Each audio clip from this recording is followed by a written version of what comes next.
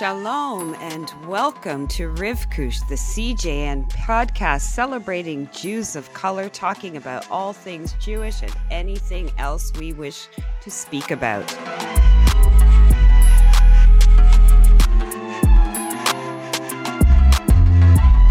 Today, I am thrilled to have Tamara Podemski as my guest. She is a critically acclaimed Indigenous actor.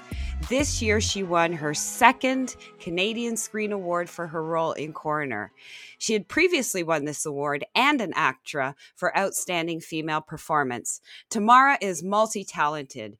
She also sings. She has won the Aboriginal Music Award for Best Female Artist and Songwriter.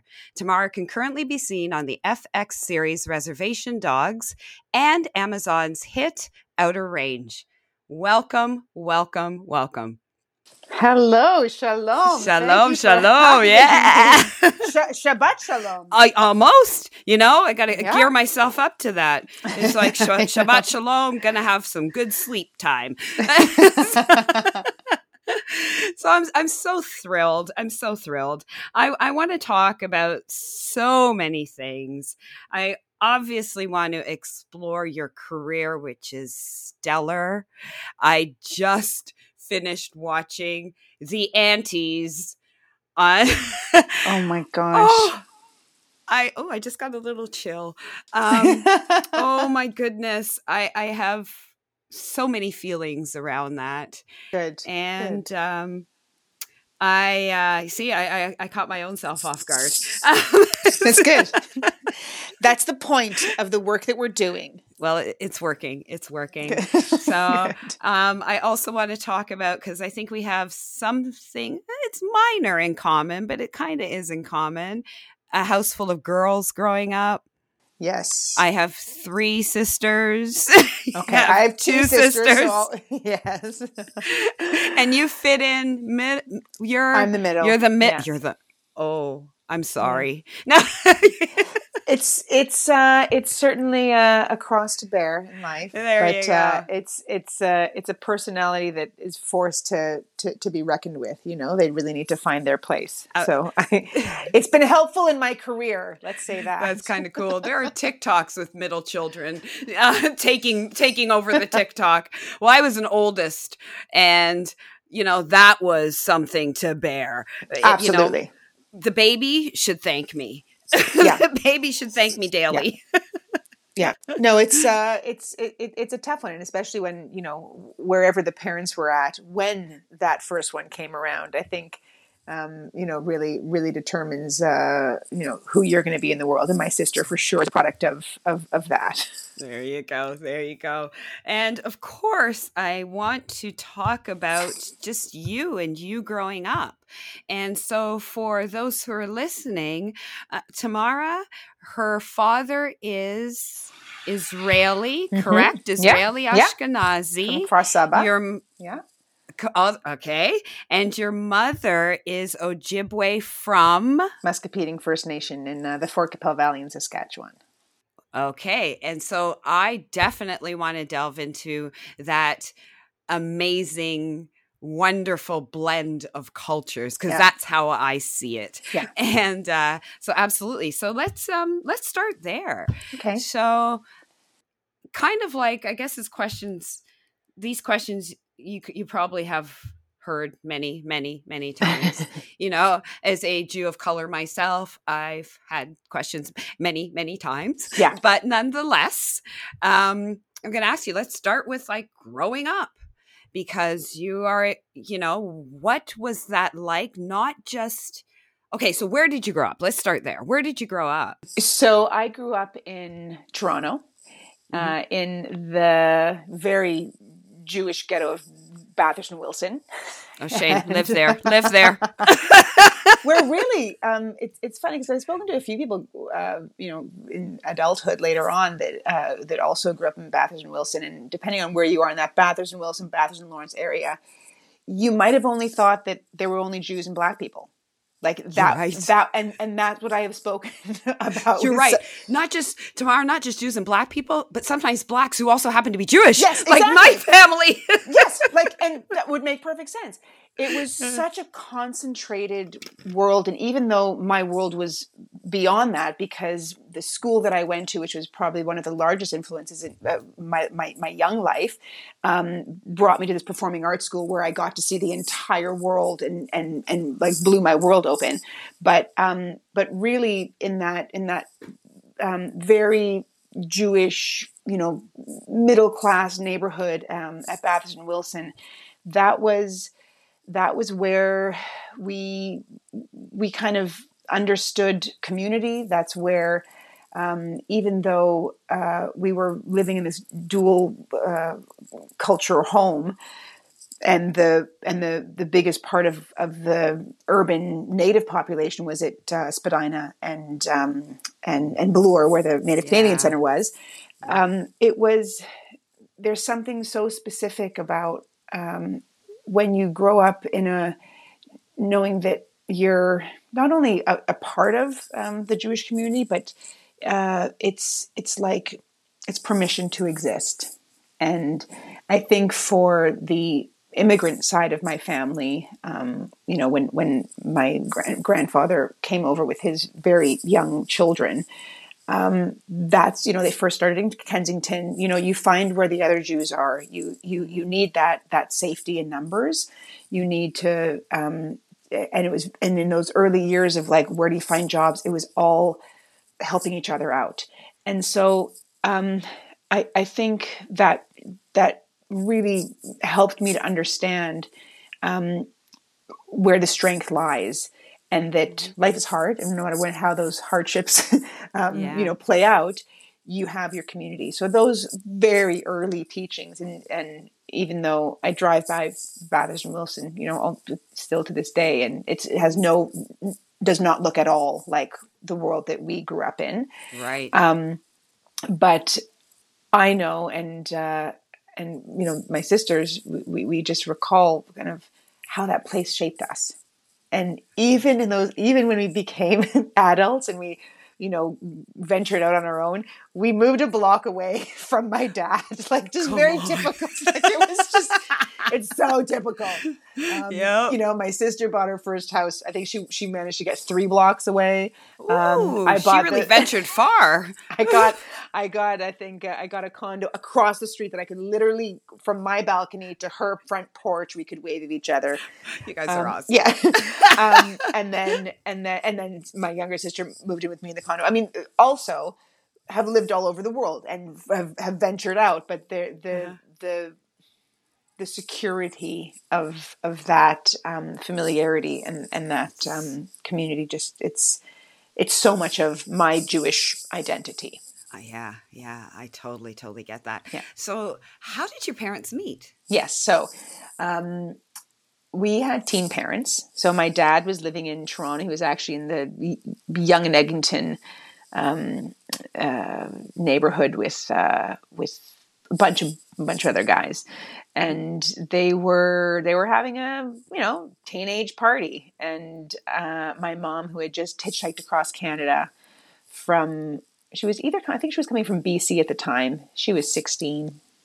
Hitchhiked across Canada. Yeah. I mean, wow. But that, you those could do days, that. You those could do days. That those days. Even in my younger days, when you're doing, you could hitchhike and get to where you needed to go. I mean, these are just things that are just forbidden now, I mean, it's not that world. Anyway, thank God she made it. And she just showed up at this party. And they met. They're just, it's the time of just peace and love. They were hippies. This was the so cool. early 70s. It was a teenage pregnancy. And it was not really a relationship that was like, we want to start a family. But when she got pregnant and later showed up on my grandparents' doorstep, they just decided to start a family, and they were teen parents. I think she was 17 when Jen was born, and my dad was, I think, 20. And yeah, they just continued doing that for about 10 years for all three of us. Mm-hmm. But there's many issues that came up, and many just it was very challenging for them, and there are many reasons why. But basically, it created a really broken home, and it was decided that it was best for my dad to raise us, and my mom left, and she dealt with herself and took care of herself. And it was in our teen years. So my dad basically raised us all prepubescent girls. He had to do the first tampon run, figuring out whoa. Like it was like to have 3 girls before puberty, before boys, before just whatever that crazy time is in a young girl's life. And then we, through lots of therapy and through much encouragement from my dad, we rebuilt the relationship with our mother in our teenage years. And we are now, now she's a huge part of our life, and things are, just a lot of work has been done. But that's so it was wonderful. Yeah, it's very much a credit to the conversations, the therapy, I would say the arts. My dad wanted to make sure that we didn't internalize what was going on. He wanted to make sure that we moved it, we processed it. Right. I mean, everything from us going to Alateen meetings, one-on-one therapy, group therapy. There was just all the alternative methods. He was also this incredible, he was a publisher of a book back then called the Alternative Health Services Directory, which is one of the first of its kind in Toronto, which was showcasing, or it was a directory, like a phone book, of all the alternative health practitioners. But this is before people knew what yoga was, exactly. What Alexander technique, what Chinese herbs were, acupuncture, and he listed all the services. But anyway, one of the things that he would do was exchange services for people who were putting in ads instead of payment. He would just get us services through these different healers. How amazing! Yeah, he understood. I know, probably was just scared out of his mind, of how the dysfunction, how the trauma in the home, how all of that would play out in our lives. And we were like 4 years old, 9 years old, 13 years old. And I paid, it's that that also just let us know that we weren't alone in what we were going through. And also, when you know that you're not alone, it's whatever level of victimization you're in is lessened, because you see all the other suffering that's going on. Yeah. And then it also just became a less shameful experience. And so I think that was what allowed us to, through our art, just have this other place where we could freely express ourselves. It was like a safe place, and we had so much to say and so much to move through us. And so, some people could think it's a coincidence that all 3 of us became performing artists, dancers, singers, actors. That was going to be a question, right? Were your parents in the business? Yes, the Jacksons, like that. But no, nothing like that. I think it was more that the influence of my dad, who just would literally drive us all around the city, would exchange services, and he didn't have a lot of money, so it was he would find ways to barter for classes. Like, how creative and how amazing that is. Yeah, and I think part of that was him being a young dad, right? Like, just that there's something about, and he was not of the suit and tie world. He was not. He was already a creative guy on his own. But I think knowing, there's something about being young parents and already you are doing the thing that nobody else is doing, and already you're kind of on the periphery. You're already, not being accepted by mainstream culture. You're right, especially in those days, right? It gives you a little bit of I don't know. You know that you're already being judged, so why not do whatever you feel the right thing to do is? Yeah. And I am forever grateful for how he saw that how we thrived in the arts and how it was helping us deal with the childhood trauma that was going on in our home. Thank God he did all that. Yeah. Thank God. Did he, speaking of judged, and I don't know if it's going to sound harsh, but I'm going to ask it anyways. Did he ever, or did you ever feel judged within the Jewish community because of being Indigenous, or?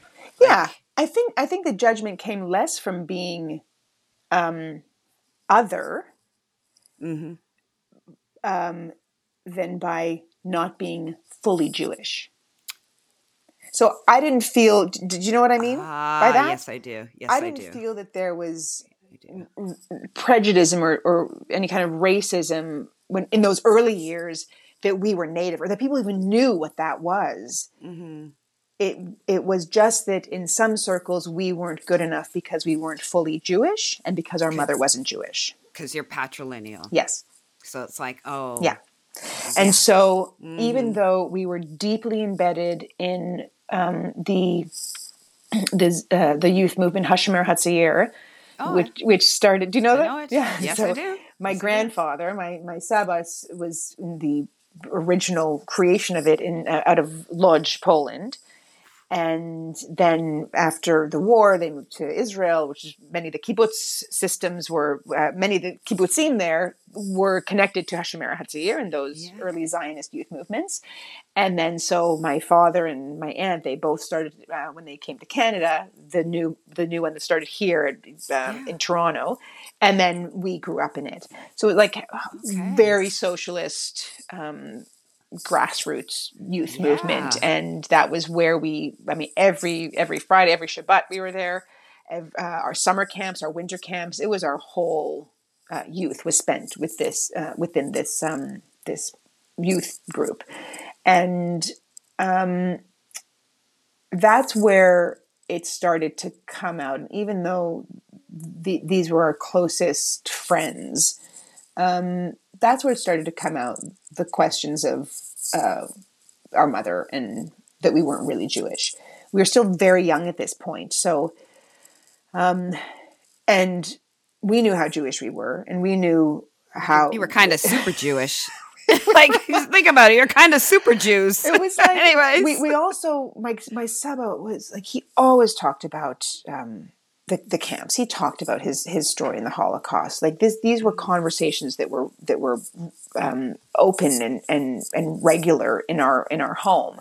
So understanding that lineage, we would go to Israel every few years because one brother came to Canada, the other brother stayed in Israel. So all of our cousins and family and aunts and uncles are over there, and so we had that connection that was very strong for us.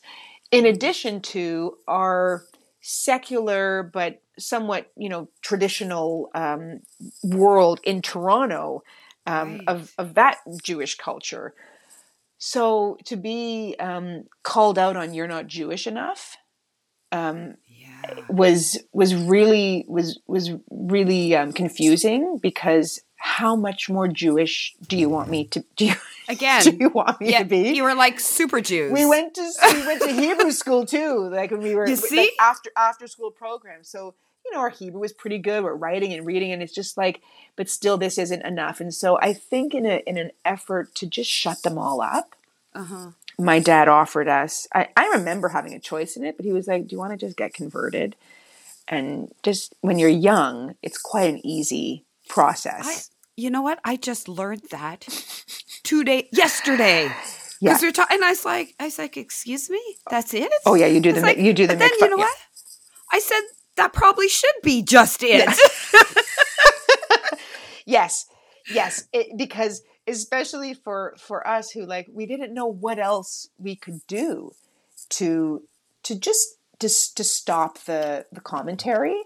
And so I can't speak on behalf of the other sisters. Sarah was quite young. She was maybe 5 years old at the time. So, but I knew for me, I was like, if this one thing will stop all those kids from teasing me about this thing. But I know in my heart and in my young understanding, I was no more Jewish after that than I was before that. But what it allowed me to do was help me in those situations where people challenged my Jewishness. Yes, because literally after that, all you were was just a wet Jew. Yeah. Wet and cold and you know, like just, yeah. Oh gosh. But I still am, I'm glad we did it because it did make my life easier. Yeah.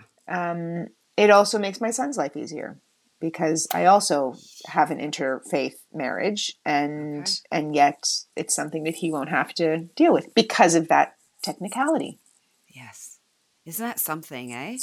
Because it really is in the whole grand scheme of who we are, who we should be, who we strive to be, that thing carries so much stuff with it. Because we're still having those discussions, you know, who is a Jew? And people can lose their poop over that.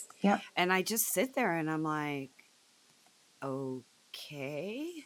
Yeah. And I think to myself, you know, when people say, oh, they're only half Jewish, and then, or what I find is sometimes those who hold the most judgment, I'll turn to them and say, I don't recall seeing you in synagogue this week. And it's like, wow, don't judge. Look inside your own house. Look inside your own house. Yeah, exactly. Right? Yeah. But that's, I hate, sometimes it feels like that's how we roll. Yeah. And I see it in my Native community as well. I mean, this self-identifying, you know, the autonomy to self-identify is so huge, and yet also there are social constructs that we follow, and it's really up to each person and how you run your family. I know that within my family, you know, there's 6 granddaughters that have come from my grandfather who came over to Canada. And this is just a fact. This is not this is or like an observation. All 6, 3 of them who went to Hebrew school, like hardcore, like day school, Hebrew day school. Okay. Hold on. 1, 2, 3. No. All 6 did not marry Jewish men. Right? So, like, almost like in a strange way, it's like a phenomenon that it actually is. With how also heavily influenced and our world and our like, it blows my mind. We weren't quite sure if we could say that, but the third one, the 6th one is just getting married next year, and I was like, oh my gosh, there's the last one, and it's really true. So again, these are day school kids and all of that, right? And you know, and not interfaith. Like they're the picture, you know. The picture that everyone wants to see, right? And 2 Jewish parents, you know, and grew up in that really like concentrated Jewish world. Yeah. Lived in the hood, all that stuff. All the things that they say will direct you towards that. Exactly. Dang. Yeah. Dang. So let's talk about your Indigenous family. Yeah. So we're Anishinaabe, which is the word in our language. In English, it's Ojibwe. In our language, it's Anishinaabe, from Saskatchewan. And out there, they're also called Soto, because the French named them out there. But what's very cool about being here in Ontario is this is Anishinaabe territory as well. So in terms of culture and language and traditions and just there's I know these people. I know this community. And so, and even where I live right now, I'm a stone's throw away from, Christian Island, Beausoleil First Nation here. So I love, even though I'm far from our reservation. I think I know where you are. Oh, up in Tiny. Yeah. When you said, I'm like, yeah, I know where she is. Yeah. Anyways, continue. Even though I'm not on our traditional territory, which even in our family, we're nomadic people. Like we can trace all my mom's side of the family all the way back to Lenni Lenape territory, which is in New York. It was Manhattan. They're Lenni Lenape are the ones who sold Manhattan for 10 cents or something like that. Yeah, it wasn't a place to live though. And people didn't understand that. It was great for gatherings, which is why I think it has that energy, but it wasn't a place to like settle and live. But anyway, Lenni Lenape territory, Delaware territory, and then after Trail of Tears, when the government was moving all the Native Americans to Oklahoma, that's where they moved to Oklahoma. And then from Oklahoma, they walked all the way straight up to Saskatchewan. So if you kind of just do a straight line up, you end up there. So even though Saskatchewan, I don't really feel, I've been there. We've been to our res there. It's beautiful land. My mother, obviously, she was born there. She has a different connection to the land there. But I feel like because I'm born here and this is what I know, I'm just it worked out really well that I was born on Anishinaabe territory. Yes. And so that it's even at the Friendship Center, it's still, it's Mohawks, there's, Métis, there's Anishinaabe, there's so many different nations in Toronto, but I still feel the how predominant the Anishinaabe culture was in my life and my early exposure to it, and how lucky I was to have that, because we're urban, as we used to call us, as they say back then, urban Indians, and that there's a way to be that and exist in your world without, even though you're in the city. And so even, early introductions to that, most of our family is still out west on my mom's side. But in those early years, they would come and visit, we'd go out there. But really it was that urban Native population out of the Friendship Center in Toronto. And also so lucky to be in a city that had such a rich community. So that was our community that we found. And then even when my mom left, we'd already been so exposed. It was in our home, right? Like it wasn't a home. I find sometimes in interfaith homes, one culture trumps another. Yeah. And mostly I can appreciate now as a parent myself, it's just hard. It's just a lot of work that you're responsible for. Like, what are you bringing to the table? Well, I can't be, this is what I'm bringing to the table. And because you have to be active about it. You have to be active. Very active and very, you're just and conscious about how are we, and especially if you're a little bit farther away or, farther removed from your family, how do you bring these elements into your child's life? And so in that way, I really, I know what was different with us. And I speak to so many different, Native people who grew up in, or who grew up in non-Native homes. Or also there's this other crazy phenomenon of so many Native kids who were adopted into Jewish families. So when we first came out in the early years, when we became, when we were on TV and we were starting to do press and stuff, we were always very open about our dual heritage.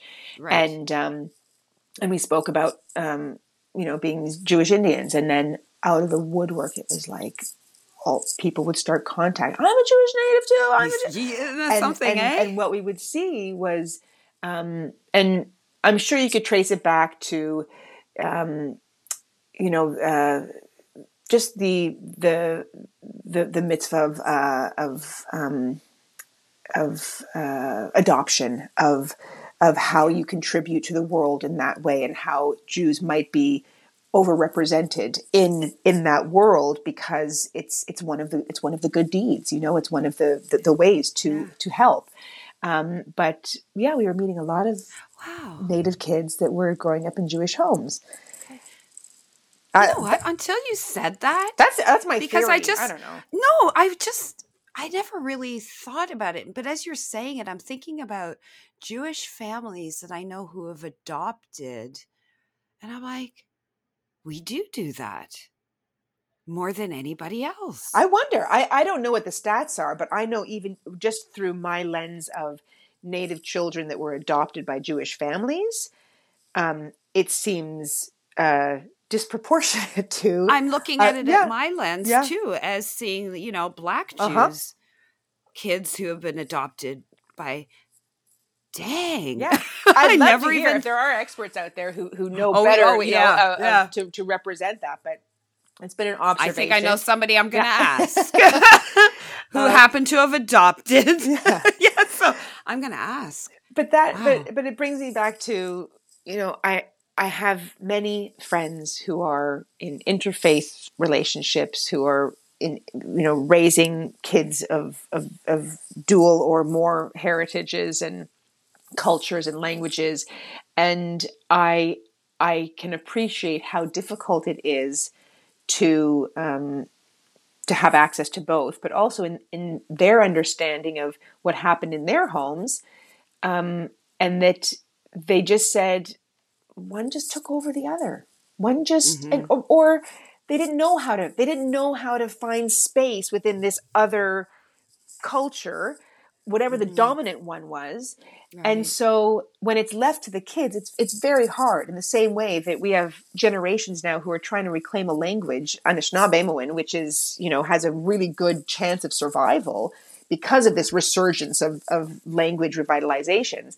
But that's what happens. If you are not teaching it, and if you are not saying this is the most important thing for my kids to know, where they come from, who they are, how we make sense of life through, how we relate to each other, they're just left to outside influences, and they're too little to do the work on their own. So of course, I'm really grateful that no matter how difficult, it was for my parents to find peace with each other, they were so rooted in their own cultures and faiths, right. And actually so much of it didn't cancel out each other. Right. The importance of where we come from, honoring our ancestors, continuing that, the traditions, the fierce protection of our languages and traditions. Those are things that are in complete alignment, and like that's easy to do side by side, So Tamara, you know how hard that, hearing you know how rare that is. What you've just said, the fact that it happened, that both were embraced and treated with the respect both and cultures equal deserved, and equal respect. Yeah, exactly. Yeah. Like that is so. And we couldn't have made that incredible. Up because we were little, we were young. Yeah. So I can only credit them, and I know that it was a hard home to be in, and it must have been a really hard marriage to be in. And you have 3 kids. So where you say this is the priority amidst the priority of putting food on the table. Do you know what I mean? Like, seriously, there are so many other things to worry about. Yeah. And yet I think because it's more a representation of how they were raised in their own identity, right. That it also didn't take an effort on their part. When my mother rooted, exactly, you mean in their exactly. Yeah. And so, which is just a blessing on, because both of them are coming from first generation, one side residential school survivors for my mother. I was going to ask you about Holocaust survivor on my father. So both of them are dealing with the repercussions of that genocide. Holding a lot of trauma. Yes. And being like, trying to be erased. Like the fact that they are even here, the next generation after that initial kind of wipeout or attempt for a wipeout. Right. They, maybe in those ways that's what may have placed them in a similar way of how to respond to why they need to keep it moving keep forward. it moving forward, Keep it moving and forward. their sense of it was just so clear to them that it actually wasn't effortful. It was just essential. Sounds like. Instinctual and just a fundamental part of how they are in the world, which then they pass on to us. Exactly. So, because of the events of the last, the last 2 years it's kind of a blur for me. So I really have a hard time distinguishing months and things. Yeah. But we know that last year there was a lot of, I sometimes try and be tactful and I probably shouldn't be. There was a lot of conversation and shock and surprise over residential schools. Yeah. And I remember having conversations with people who were like, oh my gosh, I can't believe that. And I sit there and I say, where have you been living all your life? Well, here in Canada. Because it's very easy to live here without knowing what this country was built on. It is very easy. Maybe it's because of how I was raised. Maybe because I'm a minority within it. And that I'm more attuned to that. Yes, exactly. I'm just like, you people have got to be kidding me. And yes, they referred to them as you people. Yeah. Because it was like, how do you not know? And yes, continue. It's you're making me get all. I was most of the time. I was just gobsmacked, and then I don't know how you feel, because I know when people were surprised that Black people were being killed in the United States, because they were shocked about that too. And I remember, all of a sudden it was, let's blacken our profiles. Let's do this. And I say to people, first of all, why don't you ask me, Black person, what I think you need to do to what I think, not about me without me. So don't do things for me without involving me. You know what I'm saying? Yeah. So don't just put on an orange shirt for a day and say I've done my bit. Yeah. So that's my little soapbox. Over to you, because it is personal to you. Yeah. First of all, I feel you. I do. Second of all, I think unless you are the other, you will never see life in the way we do, or unless something very personal has happened to you to open your eyes. And that's what privilege does. Privilege just allows people to close that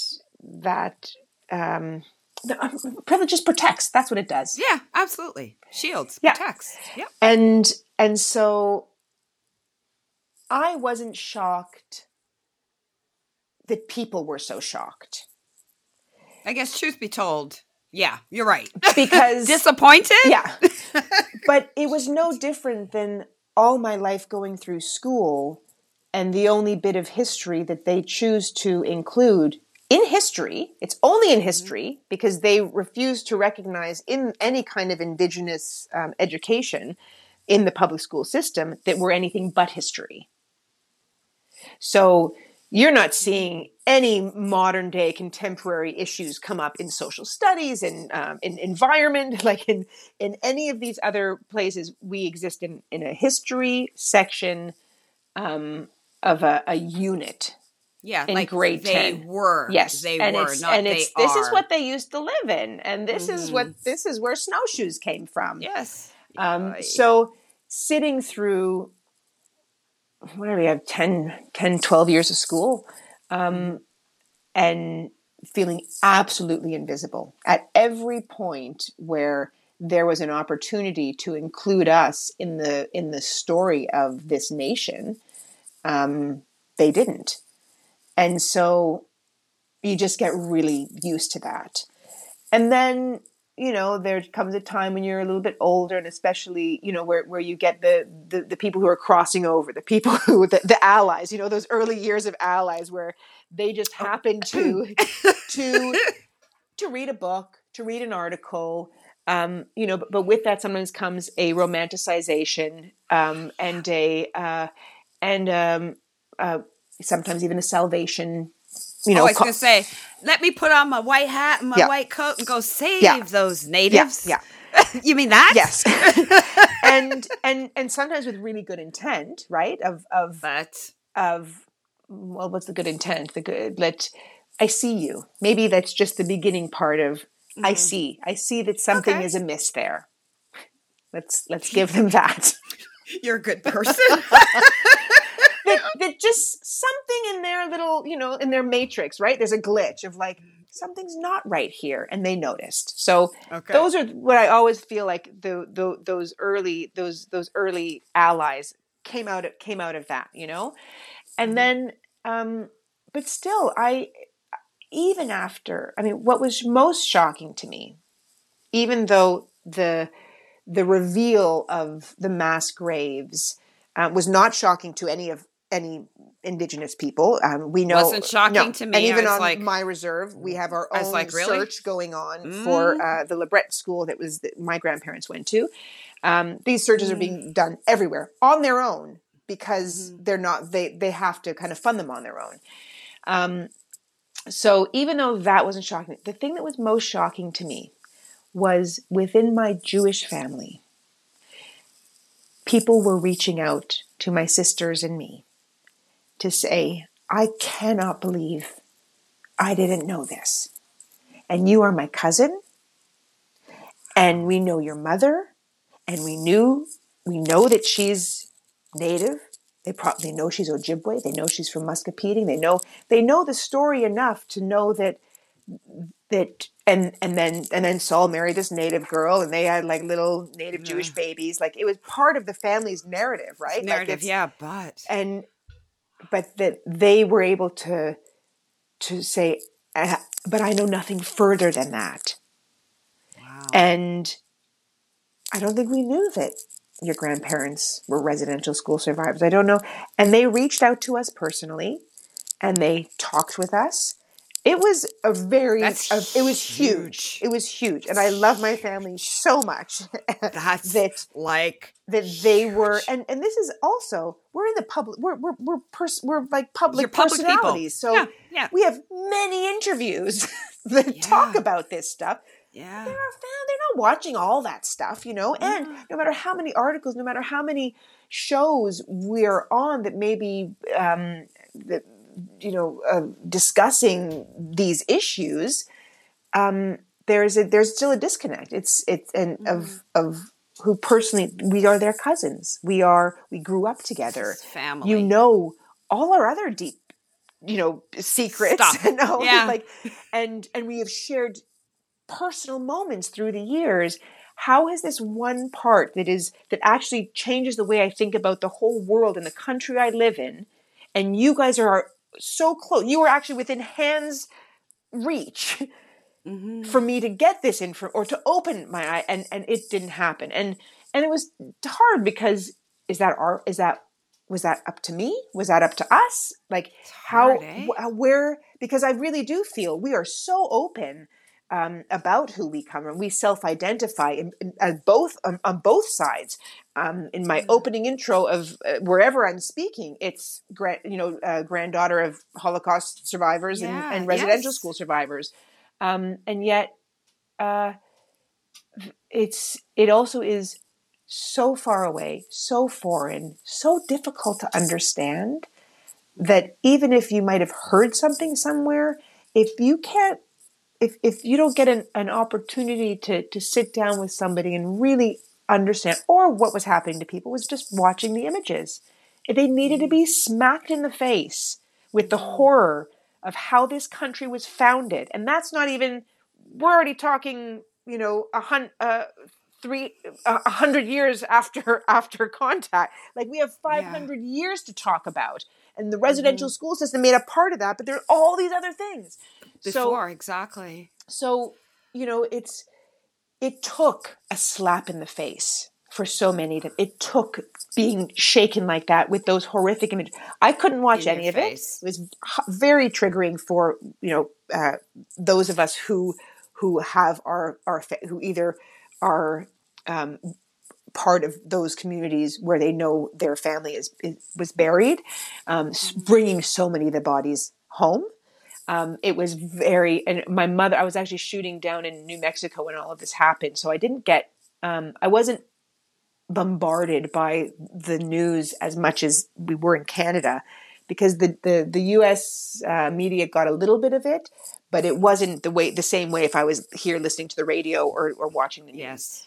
So in some way, but of course, all over my feeds and just checking in, I knew what was going on. But my mother was staying with me at the time.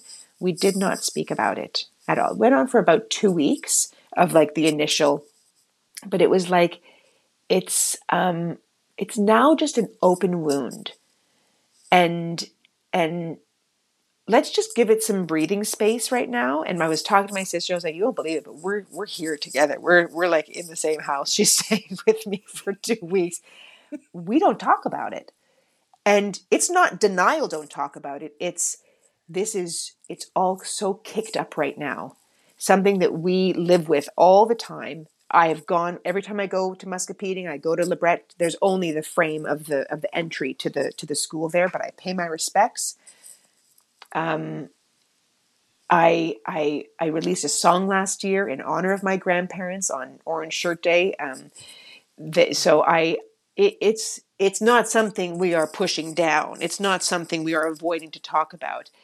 It's something that we live with all the time, but that moment just felt way too intense and common, and just the noise from everyone else. I just needed to check out. But yeah, the most beautiful part was the Jewish family who were able to mostly acknowledge their privilege of the protection of coming to a country where they were just given a good life, and they were able to, they were sold a different picture of what this country was, which is difficult for many immigrant cultures who are grappling with that. Where do I sit with that? This is the country I came to start my new family, for my freedom, for my, and that's real and true. And so absolutely. And I think that was the other part is I come from immigrants also. And I know what Canada provided my grandfather, who went through 6 camps and finally was liberated in Bergen-Belsen, and then made Aliyah, and then started his family in Israel. But also just the trauma of the war, of which his brother managed to hide through. Uh-huh. And he had his family in Israel, but they wanted my grandmother's family was already moving to Canada. They had 2 little kids. They wanted a new life. And there is this country that is saying we're free and open. And isn't this something? It's like, so is the word dichotomy? Is the word dichotomy? I don't know. Where it's like, it's, one side of your family, it was life, it was safety, it was this. Yeah. And the other side of your family, it represents, it's a genocide that is still going on. Exactly. One is an escape from genocide, and the other is one is this invisible genocide that is continuing to go on. Yeah, it's like, holy cow. Yeah. But I'm processing what you're saying. I am too. And no, I'm remembering that time, and I just remember that detail of not talking about it because it was just I kind of get it. I kind of get it. What are you going to talk about? The same thing we always talk about? And it was almost hurts, like, yeah, and you both get it, and you're both in that moment, and you just both needed your own moment. Yeah. So I kind of get it. Yeah. And and it would have been a lot, because it was a lot. It was from everywhere, and it just was like, I don't know, it was one of those things where it's like, and what will be found today? Because it's deep, and it's deep, and it's deep, and in my gut, I think guys, we're at the tip of all the crap that Canada has done. And it's because I do remember, I'm a wee bit older than you, I believe. And just based on the dates you said for your parents and everything. So I remember going through school in Canada, and yes, exactly what you said. It was about the history of. Yeah. And it's like the history of, and look at all the cool things they built, and let's go to this place and let's hang out here and look where the fire is, very much like that. But I remember as a child, I actually always wanted to know more. And so I did stuff on my own and reading on my own. And when people would say, I'd say, oh, well, did you know, for example, that about the Indian Act? I'd say, did you know at one point, and I think it's changed. I always mean to clarify that. At one point, if you were a woman, if you married outside, then you lost your status. Yeah, that's my mom. And there you go. And I said and people were like, what do you mean? I said, how did you not know that? Like, read. This is part of what Canada has done. And it would boggle my mind.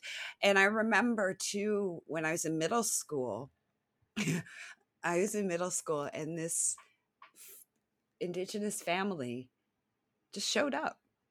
And it was interesting. And I mean, I grew up I didn't grow up in what I lovingly called Jewville, the hood. I grew up north of the city. And so it was really white, like the Black family. And so I remember when they popped up at school, I was like, oh, they're almost brown like me. So I started hanging out with them. And I would go to the apartment, and I have such a clear visual of it was a duplex, but they lived in the basement part. And I have such a clear vision of all these people and just having the best time and just loving it. And then they were gone.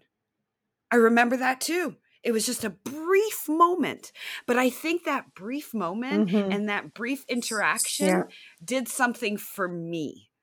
And so it made me want to learn. It made me want to understand, because it just did. Yeah.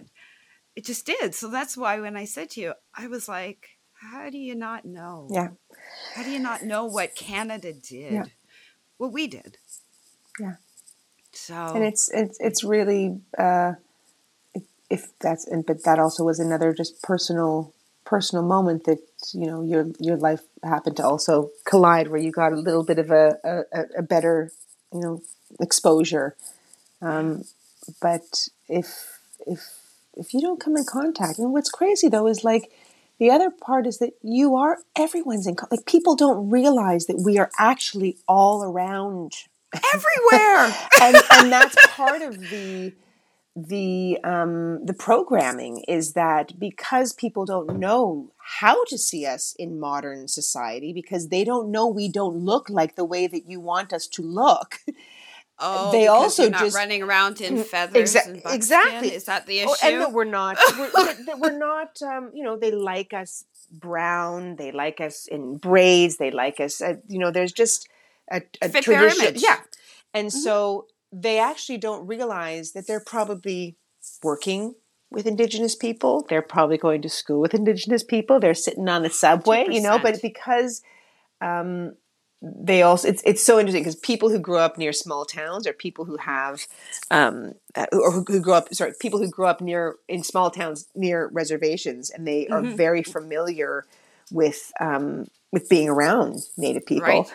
I can always tell, because they'll come up and they can actually know your nation, right? Because they start to see the different, qualities or characteristics, yes. Yeah. And so usually, and I'll know, where are you from? Because it's like a white person who's saying, where you mean? Where are you from? Where are you from? Where are you really from? No, no, they like, where are you from? But they know. You would know that, right? Wow. And then they'll say that they grew up beside some res somewhere, and then you're like, that's how it's cool to me, but it reminds me, if you are not exposed, if you don't have that personal way that you were able to connect to this, you don't know. Yeah, and you're right. they're everywhere. But all kidding aside, I'm just like processing even the people I've worked with. And I'm like, one of my best friends in the nursing world, because I used to be a nurse, she's Métis. Yeah. And another friend of mine, he is also First Nations and he's a nurse. Like, literally, you're everywhere. We're everywhere. I know. You know. But you're right. Know before whom you stand. But we do hold these stereotypes and we hang on to them. Yeah. You know, we hang on to them. It's ridiculous and wrong. And we know that. Yeah. I mean, the same thing crosses over into when you don't look Jewish. When you don't look like the Jew. Go figure.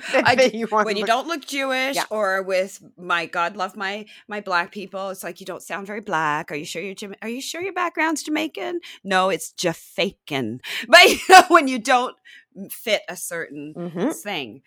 But I do want to talk about your work. Okay. Okay, Teeny?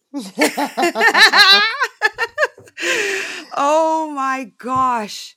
So, you know what's also kind of neat? And I don't know if anybody, well, I shouldn't say if anybody picked up on this. One of the cool things about Reservation Dogs is that the co-creator also happens to be a multi-racial Jew himself. Yes. Yeah, I was like, dang, that's kind of cool too. I originally met him as Taika Cohen. So I think when he won his Oscar, he was nominated for an Oscar. He was Taika Cohen. Yeah, he's a Cohen. Yeah, he's a Cohen, but I think he goes by Waititi now. Yeah. Yeah. But so what's it? I don't want to sound like that person, but I am going to sound like that person. Because all right, how is that? I'm watching it and it is so freaking powerful. It is both made me kind of giggle, like, you know, just kind of, oh, dang. What? Oh, and part of it, I'll tell you, part of it I've watched in my office and I was like, oh, there's a lot of swearing. There's a lot of swearing, I know. I work in a synagogue. I know. But it fits. It fits though. It's not gratuitous. Yeah, it's that world, and because they're so committed to that authentic representation of their world, they won't compromise. I mean, it's FX too, so they can swear, but it's not gratuitous. It's just real. It really is. So as I'm watching, I'm feeling like I always say to people, when I really enjoy something, when I really enjoy a show, I feel not like I'm in it, but like I'm spying on somebody. You know what I mean? Cool. You know what I'm saying? And that's what I feel like when I watch it. That's great. And like I said, you know, I smile at parts really hurt. Yeah. Parts resonate with me as a woman. And so tell me more, or tell everybody more about your character, because she's kind of cool. She's very cool. So Teeny was basically, let me set it up this way. Yeah. Season 1 is very much focused on the youth, the 4 teenagers, living in rural Oklahoma, getting into trouble, working through the grief of their the grief from the death of their best friend, and it stays pretty much in their world for that first season.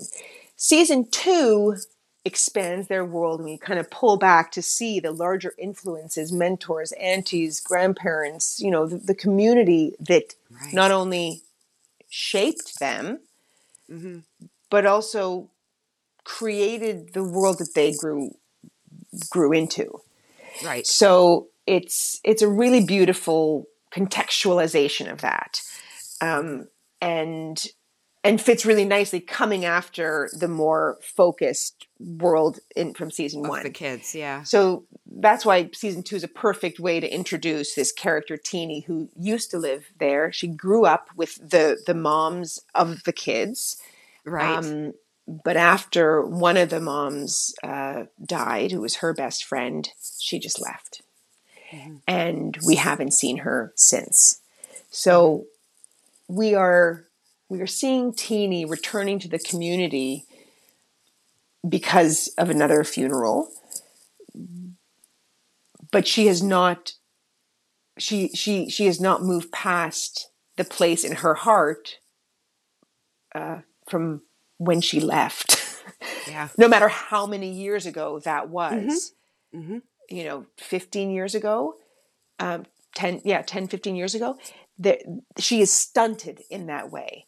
Mm-hmm. And she comes back with this incredible exuberance and fun, almost as if like, kind of in the same vein of that teenage girl that she left as, Right. So it was really important to show, how do you show stunted growth, but part of it is also a mask to pretend that everything's okay. Exactly. And that really is helpful when they have a personality that can be big, so that it can then break down. Yeah. And that's what we see with Tiny. She's like Tiny, where I'm living, with Teeny. Oh my goodness. I know why, because Teeny is right now near Tiny. In Tiny. And that's what we see with Teeny, is a kind of macro example of the grieving process that all of them have to do. You got to deal with it. Because if you don't, it's going to get stuck. And there is and there are limits to where she can, how far she can live, how much she can learn and feel in her life. And she's now an older woman who still is probably restricted by the fact that she has not dealt with that original grief. With her stuff. Yeah. No, I like your character, so I look forward to seeing more. Mm-hmm. And it's fantastic. Oh, thanks. Yeah, I love playing her, and especially because it's just it's kind of a return to family. It's every single. If I didn't know them already, I knew of them. So it was like the whole cast, everyone who was a part of that. And one of the best comments we got, we're getting so much love and so many great comments, because it's in the States right now. It's coming to Canada September 7th. But somebody wrote, it's like, and this was for the Aunties episode where we all hit the health conference. She said, it's like you guys have known each other since birth. It's like that's what comes across on the screen. That and it does, like the sisterhood of it. And none of them are sisters, right? They're all just the aunties. They're all taking care of the kids. We got the aunties, So none of them are related, but that's what we were trying to show, that's how community works. That's how, it doesn't mean there's no problems. Doesn't mean you're not going to fight. It's like family, and community is just the extension of family. Sisters. Yeah, exactly. As you and I both know. Yeah. Right? And so you're bonded, you'll fight, you're connected. Some days you like each other, some days you don't. Sisterhood. And I think also how important it is to be around that family, community, kinship, that we're not meant to experience these things on our own. And we know from on both sides, I know from sitting Shiva, the ways that we support and respect grief, that you don't mess around. Give time and allow yourself to be surrounded by people that you love. And you're going to have the times alone, and you're going to have to nothing lessens the burden of what you need to grieve. Right. But there are processes out there, and that's what faith and culture and ceremony. I mean, this is why we have these things, to get us through those moments, and equal to Shivas and the ceremonies that we have around death in Anishinaabe culture, or as we see in reservation dogs, we come together. Yeah. Oh, what was her name? The matriarch. I begins with an M. Mabel. Yeah. That scene I was like, I actually, it's going to sound really weird, or maybe it won't. But when they said it's time Mm-hmm. and everybody went in and around her bed, I actually had a moment of, I hope that happens for me. Like I actually, oh God, Yeah. I actually had that Yeah. moment of, I hope that happens Yeah. for me. Yeah. Yeah. Whether I'm aware or not, it doesn't matter. And It was and beautiful yeah, it and is, powerful. and that's, you know, the being, because we are there for her, and we're also there for those who are, you know, for Alora, and I think Yeah. that's what, it's the richness of the show that we, and people were really hit hard with episode 4 and episode, which was a perfect segue into episode 5, but with episode 4, because it just got to the depth of heart. Yes, these kids get into trouble. You know, the word they use throughout the show is shit asses. But like that is the official word of Reservation Dogs. We're not. This is when it doesn't matter who's good, who's bad. The judgment it just disappears. It is, how do we show up for people, and in that way, that's Reservation Dogs just has that heart and that understanding of what the most beautiful part of our community and our cultures are. Exactly. It's great. And the part that I also really remembered that made me laugh was dinner and let's pray. And it was cheese. And he, and he said, I was like, oh dear. Cause what was it? In a galaxy far, far away. Yeah. I was like, I would have been that person. But like, and that part is also, but it was cool too. It's great. It's just also, it's also really important. Like, that's such his character to do that. But I think also what the show does is it dispels so many of the not just stereotypes, but the damaging romanticization that has happened for our Indigenous people in how we were represented in Hollywood. Oh yeah. And it's what has kind of screwed up how difficult it is for people to see us and accept us as this, which is this, and which is why these really authentic contemporary representations need to happen right now. Absolutely. Because they need to be okay that we are not medicine. We are not all medicine people. Like that, we are not all. Which story is crap too? Yes, we are not to be silenced, to be enslaved, to be victimized. We are or romanticized or sexualized. You know, like it's just exactly there. It puts a multi-dimension on a very very limited idea of who Native people were, and that's really well done with comedy. So people, you're kind of affecting the change without them knowing it. But just something as simple as that, of you want to hear this like real stoic Indian prayer, and instead it's like it's Cheese's version. I was like, yeah, but I was like, dang, I was like, you go. Yeah. It's beautifully done. You're a wonderful actor. Oh, thank you so much. Yes. And I'm going to, needs to hurry up and get, when did you say it comes to Canada? September 7th. Oh, that's only a couple weeks. I know, it's a couple weeks. And then, weeks. Yeah. So that's good. So they can watch right now. I feel blessed that I was able to see it. Yes, you got the sneak peek. But on Disney Plus, you can watch the first season right now. And so you'll be all ready for September 7th drop of 2 episodes then. Yeah. So thank you. Oh, thank you. Tamara, I had a great afternoon. Oh, I had so much fun talking with you. I appreciate you wanting to go into the deeper parts of the topics and conversations.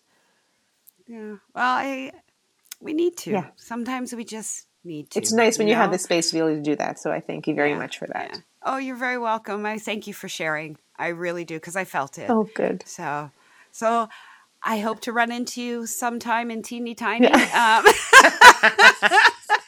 what I'm going to start calling it. I do hit the city every once in a while, so it's not it wouldn't be the craziest thing for us to cross paths one day. You'll find me on Bathurst. Yeah, absolutely. So thank you so much. Thank you so much for allowing me this pleasure. Bye.